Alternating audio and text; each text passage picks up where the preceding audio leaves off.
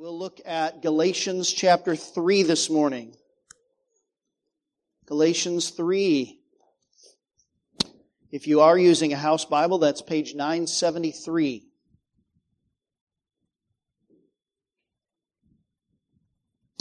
Galatians 3.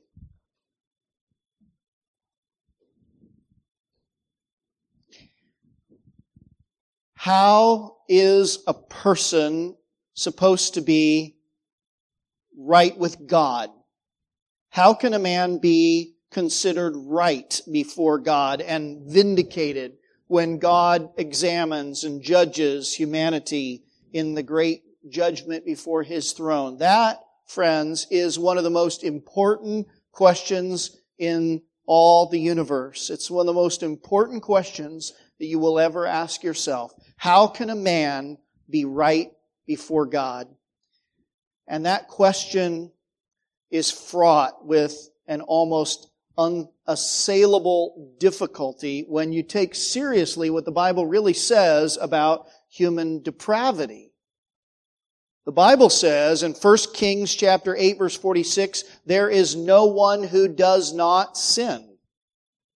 In Proverbs chapter 20 verse 9, who can say, I have made my heart pure, I am clean from my sin?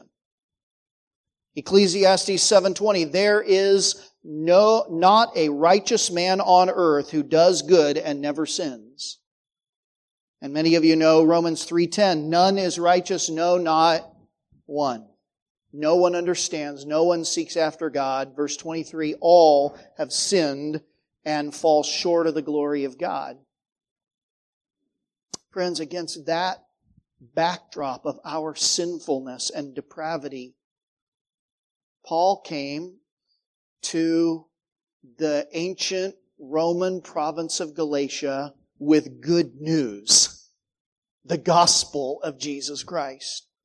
And the good news is simply this, that God justifies sinners through faith in His righteous Son. That's the good news. The good news is that God is favorable to a people who look in faith to His Son for His Son's sake. It is in Jesus Christ that a sinner finds the righteousness that he needs to stand before God. It is by uniting a sinner to Jesus Christ that he is right before God, because Christ stands in the place of that sinner. God declares that sinner righteous in Jesus. Salvation from judgment is the free gift of God through His unmerited grace centered in the person of Jesus Christ. That was the message that Paul came preaching to the Galatian churches. It's the message that ministers of Christ continue to preach today. It's the good news that saved people from all back into the Old Testament, into the age of Paul, and into our day today. Whoever looks to Christ with faith, whoever looks to Christ alone, can be saved. But even though Paul came preaching the good news, there was trouble afoot in Galatia. There were false teachers who came shortly behind the Apostle Paul, teaching the Galatians, purporting to teach to them further truths of the gospel. But their message essentially was that Christ is not enough. That Christ is necessary for salvation, but not sufficient. That you need to go on and be circumcised if you're going to truly be a part of the people of God. You need to keep the law if you would truly prove to be good in the sight of God and to be acquitted before His judgment. You needed to keep the ceremonies that God had commanded. And this letter Paul wrote to the Galatian churches in order to set the record straight. We, he says, are justified by faith in Christ and not by works of the law. This gospel needs to be constantly defended and clarified in the face of its frequent distortions, and no less so today. For it is always the tendency of humanity to fall back into a self-righteousness, into a legalistic view of myself, that sees myself approved before God on the basis of my merits in some degree or another. So the book of Galatians is just this anchor that holds us steady on the gospel. In chapter 3 of the book of Galatians, Paul is arguing for the truth of the gospel. The gospel is by faith in Christ and not by works of the law. And he's going to make two main arguments for that. The first is an argument from Christian experience. This is chapter 3, verses 1 to 5. And the second is an argument from Scripture. And that's what we've been looking at the last couple of weeks, verses 6 through 14. And if you notice in those verses, between 6 and 14, Paul makes 6 different citations from the Old Testament. He's preaching to us the gospel according to the Old Testament. The first 2 citations focus on the patriarch Abraham. This is what we looked at last week. This is verses 6 through 9. But then he goes on and he continues after making his point about Abraham. By the way, when he made these references to Abraham, he was making 2 essential points. Number 1, it is that only those who are of faith who are the true sons of Abraham.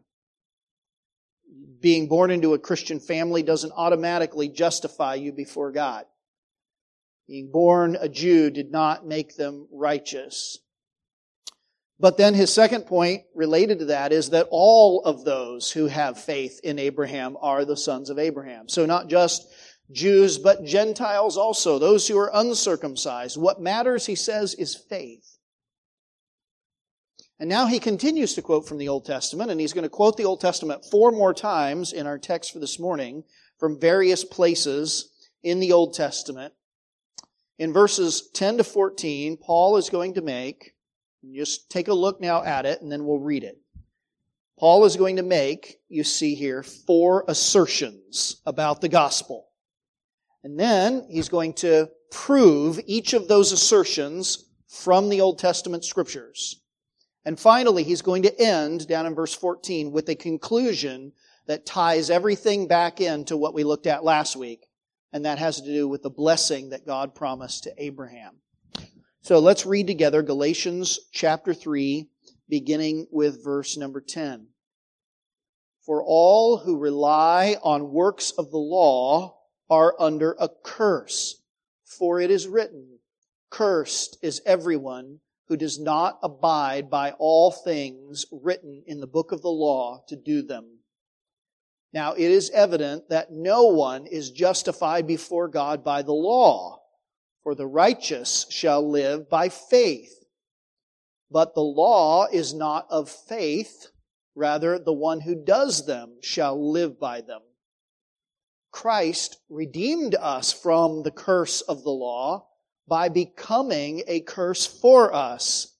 For it is written, cursed is everyone who is hanged on a tree, so that in Christ Jesus the blessing of Abraham might come to the Gentiles, so that we might receive the promised Spirit through faith. Now I want to draw your attention this morning to 4 assertions that Paul makes about the gospel, along with the scriptural proof of each of those. The first 3 of these assertions has to do with humanity, and particularly our relation to God in terms of His law, His standards of behavior, expectations of us. And these 3 assertions are going to reveal our great problem. The first of those assertions is found in verse number 10. Take a look again at the text. Here is the first assertion about the gospel. 1, all who rely on works of the law are under a what? Under a curse. That's kind of the counterpoint to what he just finished up in verse 9 with, the blessing of Abraham. He's talking about the blessing of Abraham. Now he's going to talk about a curse. Father Abraham had many sons. He had a spiritual family, those of faith, and he had a physical family. And from that one couple, Abraham and Sarah, came a nation, over 1 million strong by the time of the Exodus. God brought them out of Egypt and right to the edge of the land that He had promised to them, and there God entered into a covenant with them. A covenant being a relationship that is defined by certain terms and entered into solemnly. God entered into a covenant with His people, and in that covenant He promised great blessings for obedience and fearful curses for disobedience to the terms of that covenant. The last few chapters of Deuteronomy, the passage that Josh read came from there. The last few chapters 27 through 30-ish, record how God instructed the people of Israel to come right to the edge of the promised land. And there were 2 mountains, and He had the Levites from 6 of the tribes go up onto one of the mountains, and the Levites from the other 6 tribes go up onto the other mountain.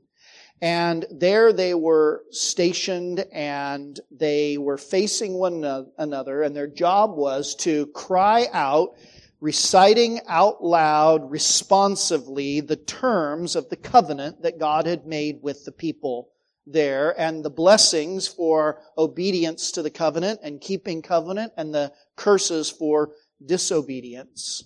The one recited on the one side, the blessings, and the other, the curses on the other.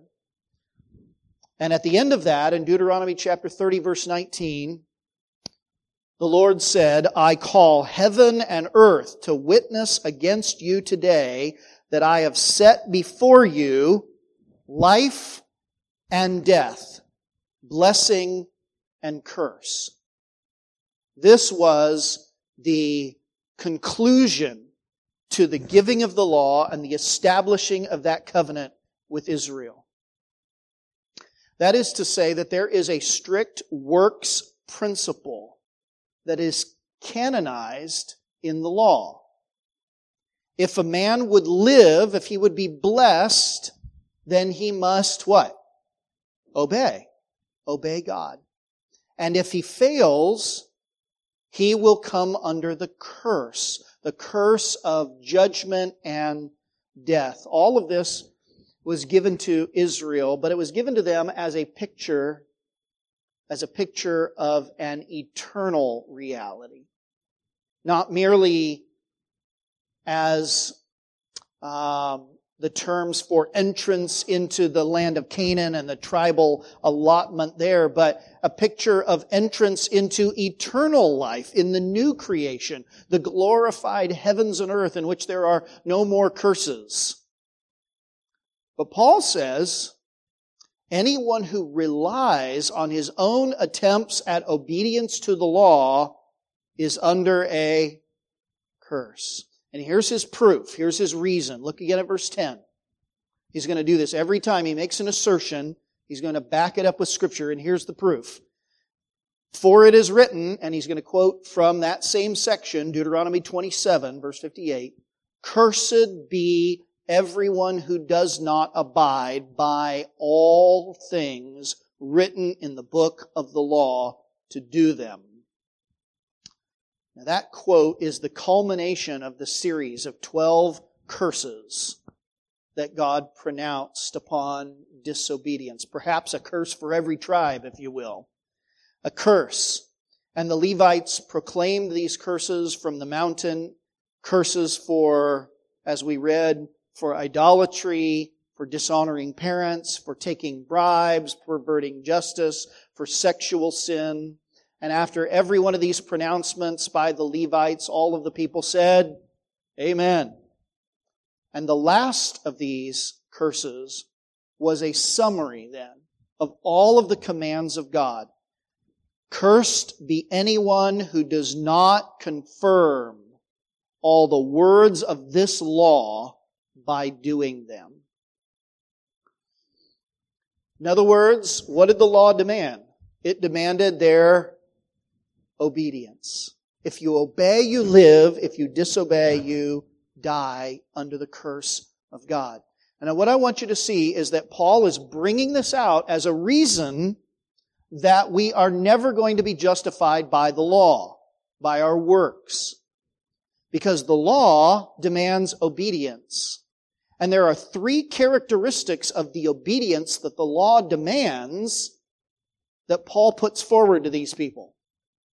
He reminds us all that if you're going to stand before God on a legal basis, on the basis of your obedience to His commands, then your obedience needs to be characterized in the way that in accordance with what the Scripture demands. What is the character of the obedience that God demands? Well, the obedience that God demands is summarized, for example, in the answer to the question in the Westminster Larger Catechism, question 20, that God expects, quote, personal, perfect, and perpetual obedience. What does God demand? In the first case, He demands personal obedience. Now, there actually have been some modern Bible interpreters who have insisted that the curse here is only a national curse, that it was a curse on Israel as a whole, that the disobedience envisioned here is not the disobedience of individuals, but Israel's national failure. And while there is, of course, a national application, there was an exile of the people from the land because of their cumulative sin, the context of Deuteronomy actually makes it clear that the curse falls on individuals who persist in law breaking. They are either, according to the law, banished from living in the midst of the people of God, or if they persist openly and rebelliously, they are actually put to what? They're put to death. So these punishments come upon people individually as well as corporately, and God holds them accountable individually. And in the same way, just as personal faith identifies a person as a blessed son of Abraham, so it's personal sin against God that brings a person under God's curse. And personal obedience, then, that the law of God demands. But secondly, the law demands perfect obedience. Perfect obedience. Take a look again at the wording of verse 10. Cursed be everyone who does not abide by what? You might want to underline that. Who does not abide by all things written in the book of the law to do them. Now the word all doesn't show up in the Hebrew text in Deuteronomy that he's quoting, but it is evident in the Greek translation. And it's also present in Hebrew in the very next verse, which is the verse in our Bibles. It's the first verse of Deuteronomy chapter 28, when Moses says, "Be careful to do all God's commands that I command you today." It's very clear that when God demands obedience, in order for Him to say, that's an obedient, that's a righteous person, the obedience that He's looking for is perfect obedience. James says in James 2:10, "Whoever keeps the whole law but fails in one point has become guilty of all of it." This is, I think, one of the greatest challenges for people to accept, one of the greatest difficulties for people to accept when you're trying to communicate the gospel. Are you saying that I have to be absolutely perfect? I mean, I'm pretty good, right? I'm not as bad as I could be. I try my best. I try to do the right thing by my neighbors. I mean, nobody's perfect, right? How can God, are you saying that God literally demands perfection? James goes on to say in that same text, he says, listen, it's the same God who gave one command, who also gave the other. So if you're looking at yourself kind of proudly and saying, hey, I've kept this command, but you're breaking that one over there, You're still violating, you're still rebelling against the God who made you, the God who gave these commands. Our sins may be quantitatively different, but qualitatively we're all in the same place. We're all rebels against the lawgiver. Every one. Just because of the fact that you might pick and choose what laws you rebel against doesn't make your heart any different toward God than the guy down the street. Every one of us is in the same boat. There is none righteous, no, not one. If we were to do everything that God has commanded us, there's no merit in that. That's just simply like a servant who does what his master expects. That's like when you go into work and your boss gives you an assignment and you do the assignment. There's nothing meritorious about that. You're doing what you got paid to do, what's expected of you. God created us. God made us. He has every right to expect us to obey His commands. On purely legal terms, then, the only way that any of us is ever going to be justified or vindicated, the only way for a person to be vindicated before God on this legal standing is to truly keep God's law perfectly. And our failure to do that is why Paul says that all who rely on the works of the law are under a curse, because there's no one who does. There's no one who obeys personally, perfectly. And thirdly, the law demands perpetual obedience. Perfect, personal, and perpetual obedience. The ESV, I think, somewhat obscures this in the text here in Galatians, but it's there. If you look at the wording again of verse 10, cursed are those who do not abide by all things written in the book of the law. You see the word abide? That's the word. That means to persist in something, to continue in something. It's used in Acts chapter 14 of Paul and Barnabas admonishing believers to persevere in their faith, to go on in the faith. In Acts chapter 28, it's used of lingering in one city for 2 years on Paul's missionary journey.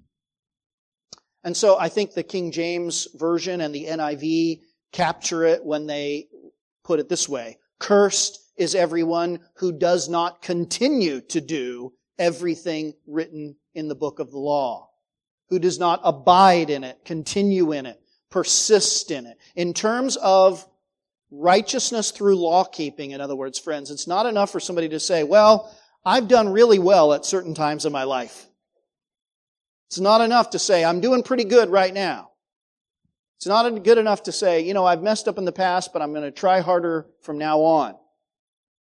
No, the righteousness that comes from the law must obey perfectly and continually in order to merit eternal life. And no one has kept the law like this, right? Who do you know that has kept the law perfectly, personally, continually? There's not one. And so, Paul says, the conclusion is, all who rely on the works of the law are under a curse. Because everyone is disobedient. And that's where you and I are, friends, right? That's where we are by nature. Let's remember that. And I don't know, maybe the Lord has exposed your sin to you in a fresh way. And it's all the more apparent to you as you look at your life even in recent days, that's you. Under purely legal terms, you stand condemned before the throne of a holy God and a just judge. There is nothing but a curse for you.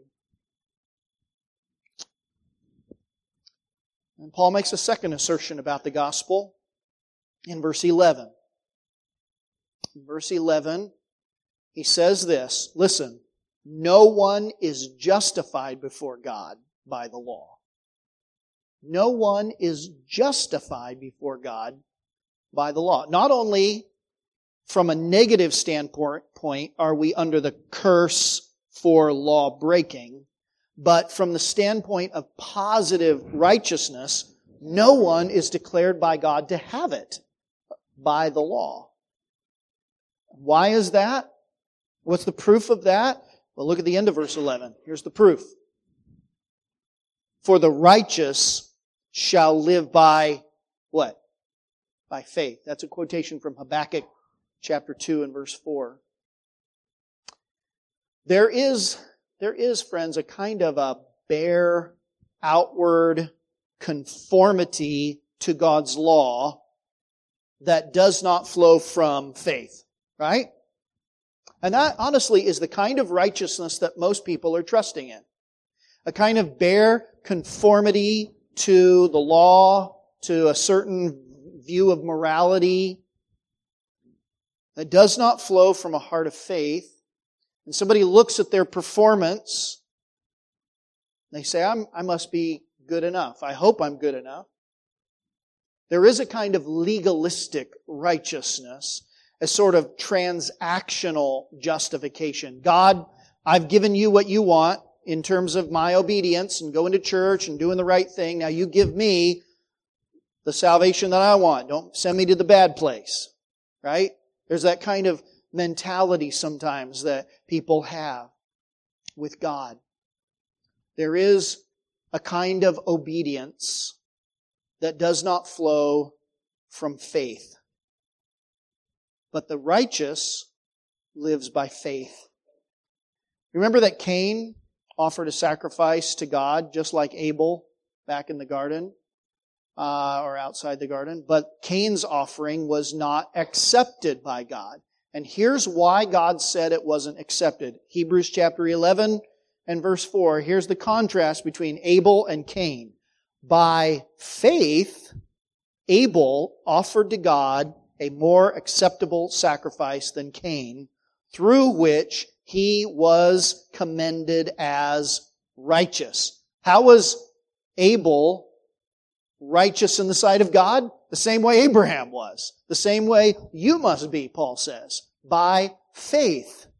And it was his act of faith, it was the expression of his faith that was commended as an evidence of his righteousness that was given to him as a gift from God. Whatever is not of faith is sin. And so Paul says there is no one that is going to be justified before God by the law, because the righteous shall live by faith. It wasn't the false teachers were promoting a kind of righteousness that was a mere external conformity to the law that did not flow out of a real saving faith in God and a dependence upon God's promises, but in a kind of self-sufficiency. And there are many people, listen to me today, there are many people all around this country and around the world who are depending ultimately not on God and on the Lord Jesus Christ for their salvation, but on their religiosity, on their obedience to God in some outward form or fashion. But the just shall live by faith. Paul makes a third assertion in in the next verse there, a third assertion that enlarges on that. He says, the law is not of faith. Now, in Romans chapter 3, verse 21, Paul said that the law does, in fact, bear witness to the righteousness that is by faith in Christ.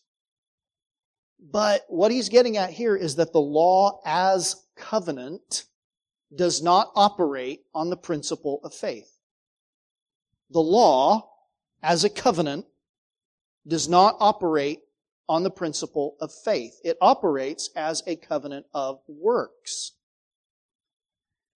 And for proof of that, he cites again from Leviticus, in the end of verse 12, he cites again from Leviticus, he says, rather, quote, the one who does them, the one who obeys the commandments, shall live by them. In other words, what does the law say? The law says, do this and you will live. The gospel says, believe and live. If you would come to Christ, friend, on your own merits, then you will find yourself under a curse. Because you will never keep the law personally, perfectly, perpetually, and even an external conformity to the moral standards of God that doesn't proceed from faith in Christ will always fall short of the obedience that God expects. God expects not a bare obedience, but an obedience that flows from faith in Christ. For all of these reasons, Paul says, listen, there is no hope in the law.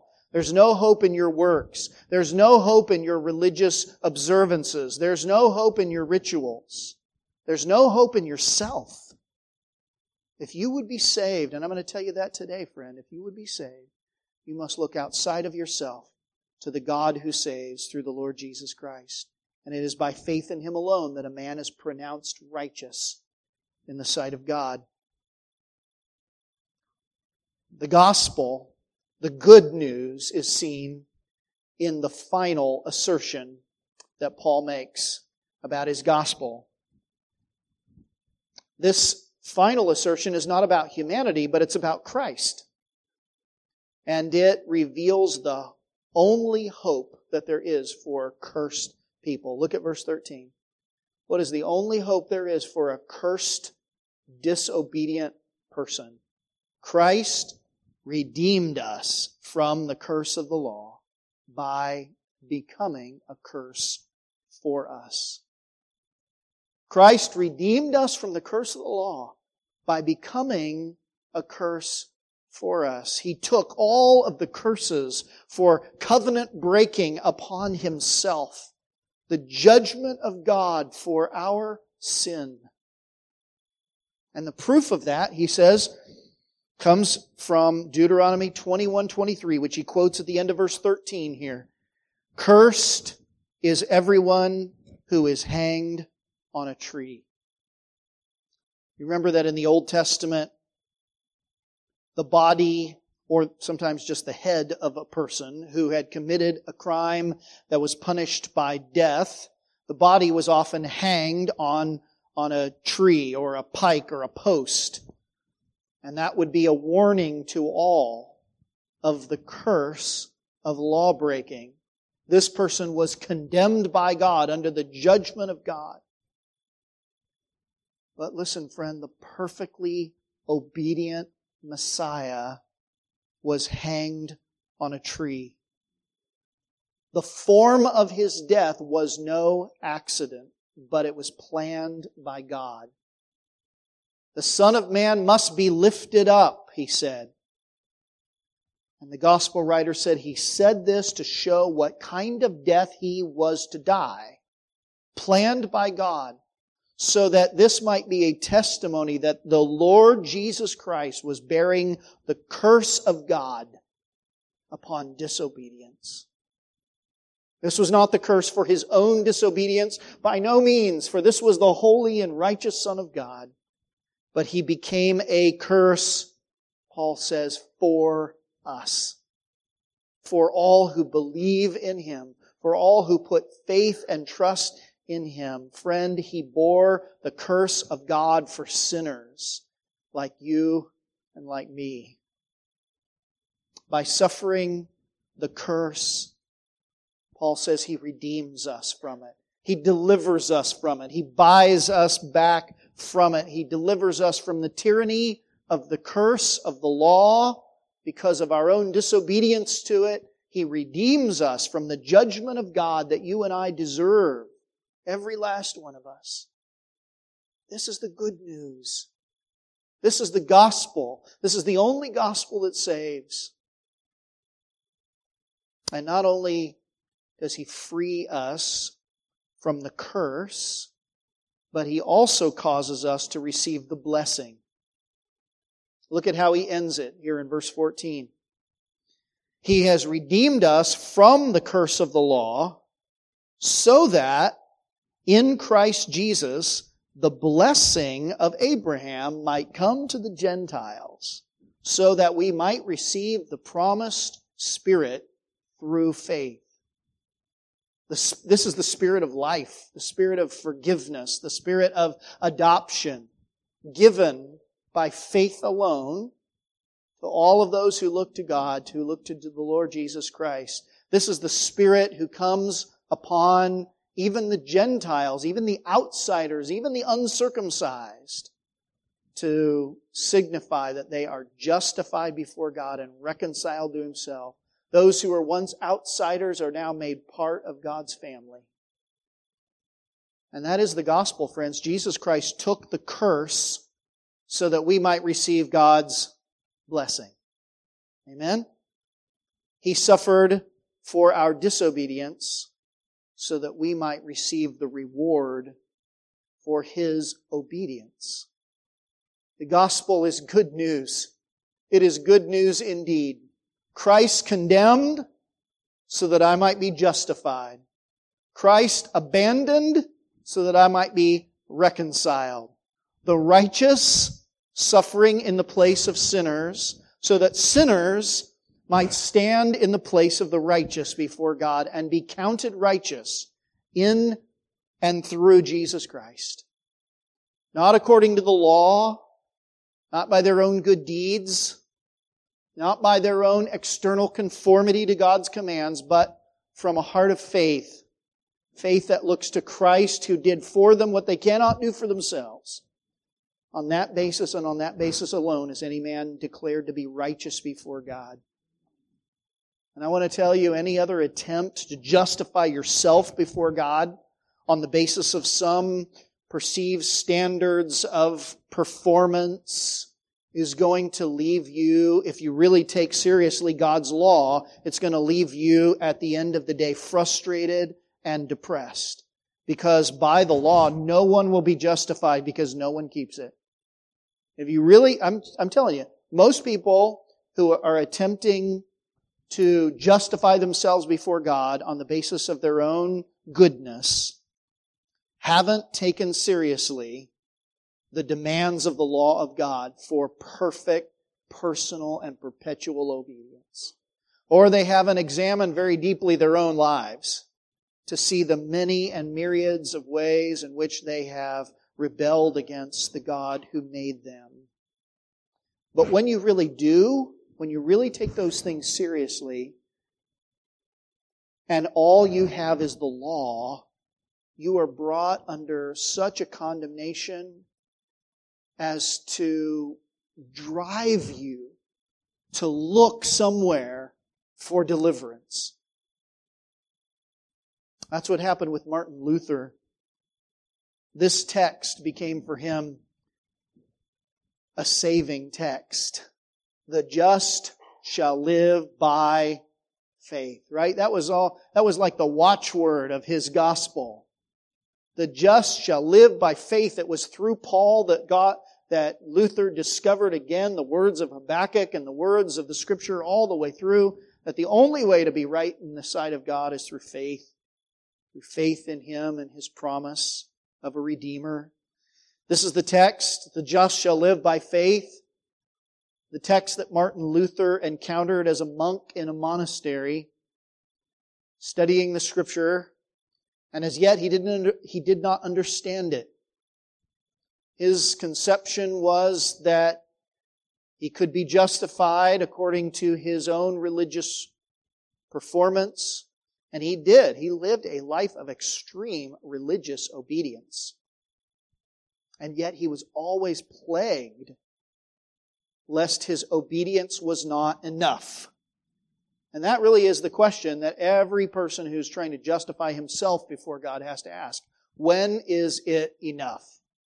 That's the bottom line. When is it enough? That's what plagued Luther. He said, though I lived as a monk without reproach, I felt that I was a sinner before God with an extremely disturbed conscience.